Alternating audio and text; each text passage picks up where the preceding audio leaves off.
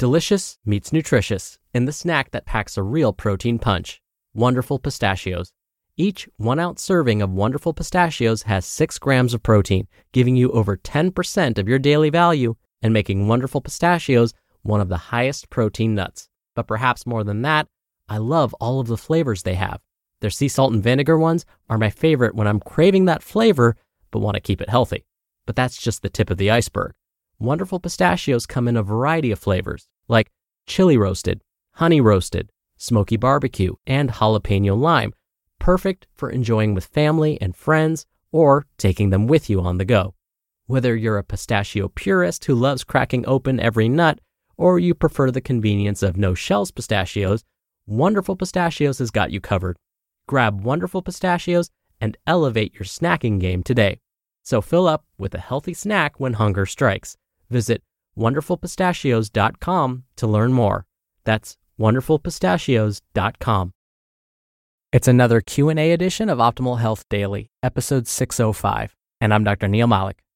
Hey there, happy Friday. Welcome to another Q&A edition of Optimal Health Daily, where I answer your health questions related to fitness, diet and nutrition, and lots more. You send me the questions, and I answer them for you. When I'm not doing this podcast, I actually teach at 3 institutions. I'm the chair of the Department of Nutrition and Basic Sciences at Bastyr University, California, where I teach in the Master of Science in Nutrition for Wellness program. I also teach health and nutrition classes at 2 other institutions. And as far as my credentials go, I have my Doctor of Public Health degree with an emphasis in chronic disease prevention and nutrition. I'm also a registered dietitian nutritionist, a certified health education specialist, and a certified exercise physiologist through the American College of Sports Medicine. So I want to make sure I mention those things because, I want to bring cred to this podcast. I want to make sure you feel like you're getting the truth. So with that, let's hear today's question as we optimize your life. Hello, Dr. Neil. This is Andy. I want to say that so far I am loving the podcast. I've just experienced it recently.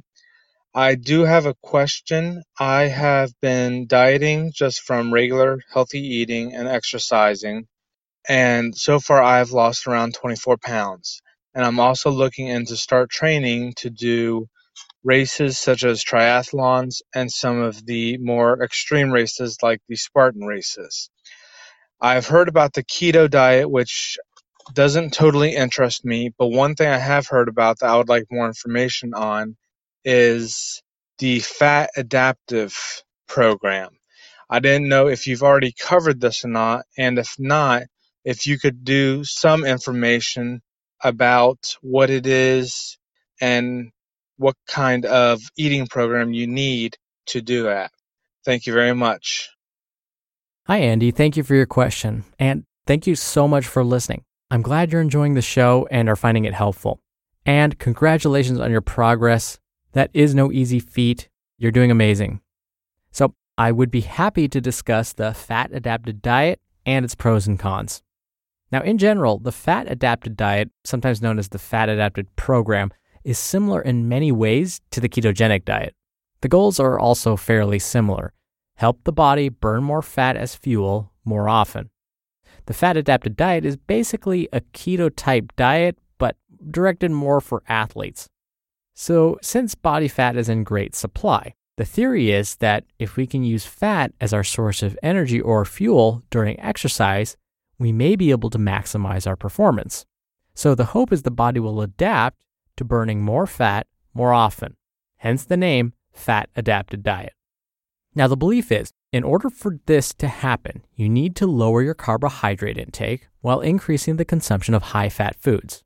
Typical American diets consist of about 60% of one's daily energy or calories coming from carbohydrates, and about 15% come from protein, and about 25% comes from fat. Contrast this with the ketogenic diet, which requires about 10% of one's daily calories coming from carbohydrate, 20% from protein, and a whopping 70% from fat. Now, depending on the version that's being followed, the macronutrient breakdown for the fat-adapted diet would look something very similar to the keto diet, where about 65% of one's daily calories are supposed to come from foods that are high in fat, about 25% of the calories should come from carbohydrate-rich foods, and 10% from protein. And again, by eating this way, the hope is the body will change its metabolism and turn to burning fat as fuel more often, especially during exercise. What we've learned is we have a limited supply of glycogen or stored sugar in the body, but again, we have a seemingly endless supply of fat. So the theory goes, if we use mainly glycogen or stored carbohydrate or stored sugar as fuel, we're going to end up running out. That's when we hit the wall. But with fat, because it's in seemingly endless supplies, we don't hit the wall. We can just continue working out.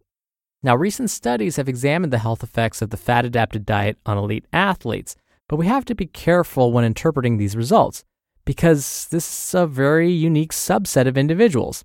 Elite athletes have very different nutritional needs when compared to those of us that do not possess these superhuman-like abilities. We may consider ourselves athletes, but we're probably not. They perform at a different level, even if we're regular gym goers. Plus, even those of us that are active on a regular basis but are not athletes, believe it or not, we've already begun changing our metabolisms.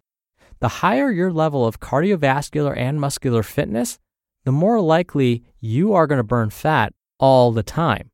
And this is independent of what you eat. So if you've been strength training regularly for, let's say, the past year or more, and doing regular cardio, I'm willing to guess that your metabolism has already shifted, and your body automatically has been burning more fat without even switching your diet. What we know is that in the short term, following a fat-adapted diet appears to be relatively safe for otherwise healthy individuals. But my point is this: you may not need to change your diet so drastically to help your body burn more fat, especially when you work out.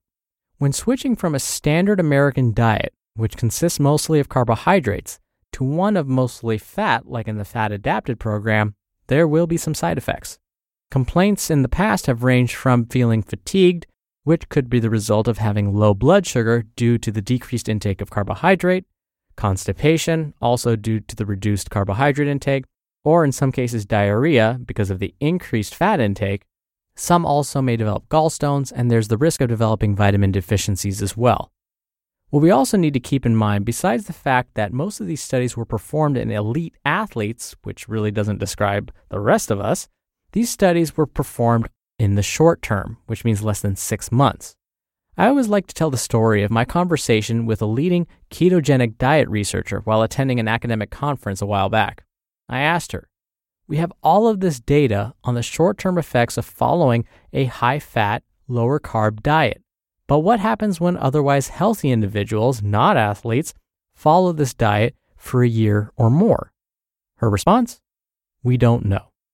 So, it is possible that over the long term, individuals may not experience these same benefits. Plus, this diet is really strict.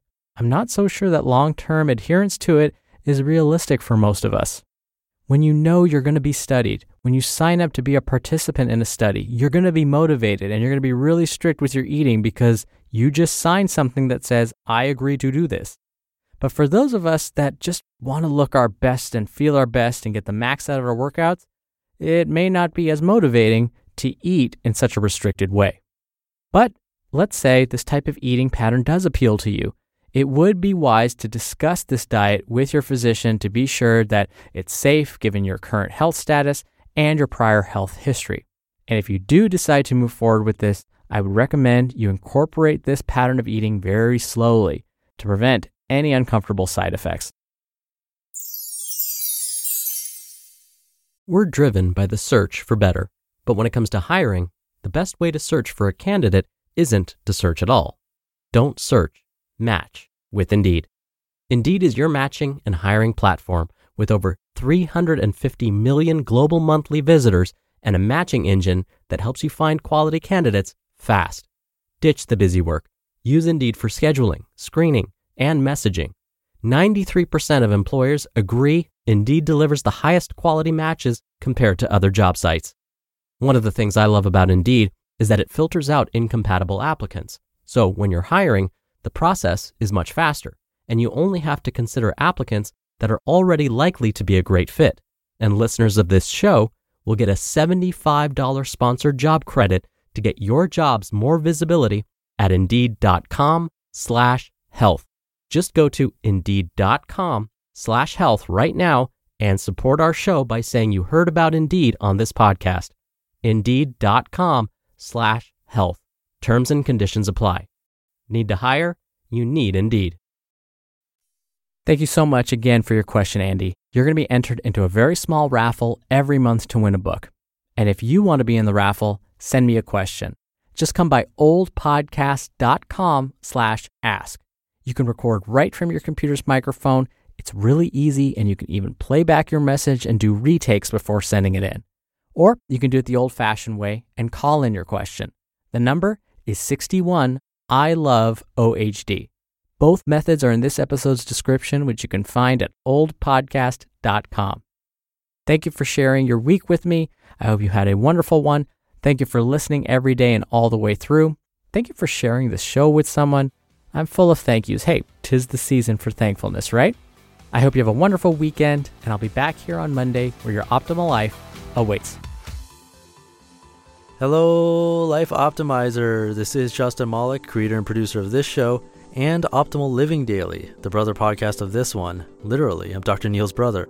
If you like the format of this show, you'll love Optimal Living Daily too, where I also read to you from blogs, but cover other topics like personal development, finance, and minimalism from bloggers like Derek Sivers, The Minimalists, Zen Habits, and many more.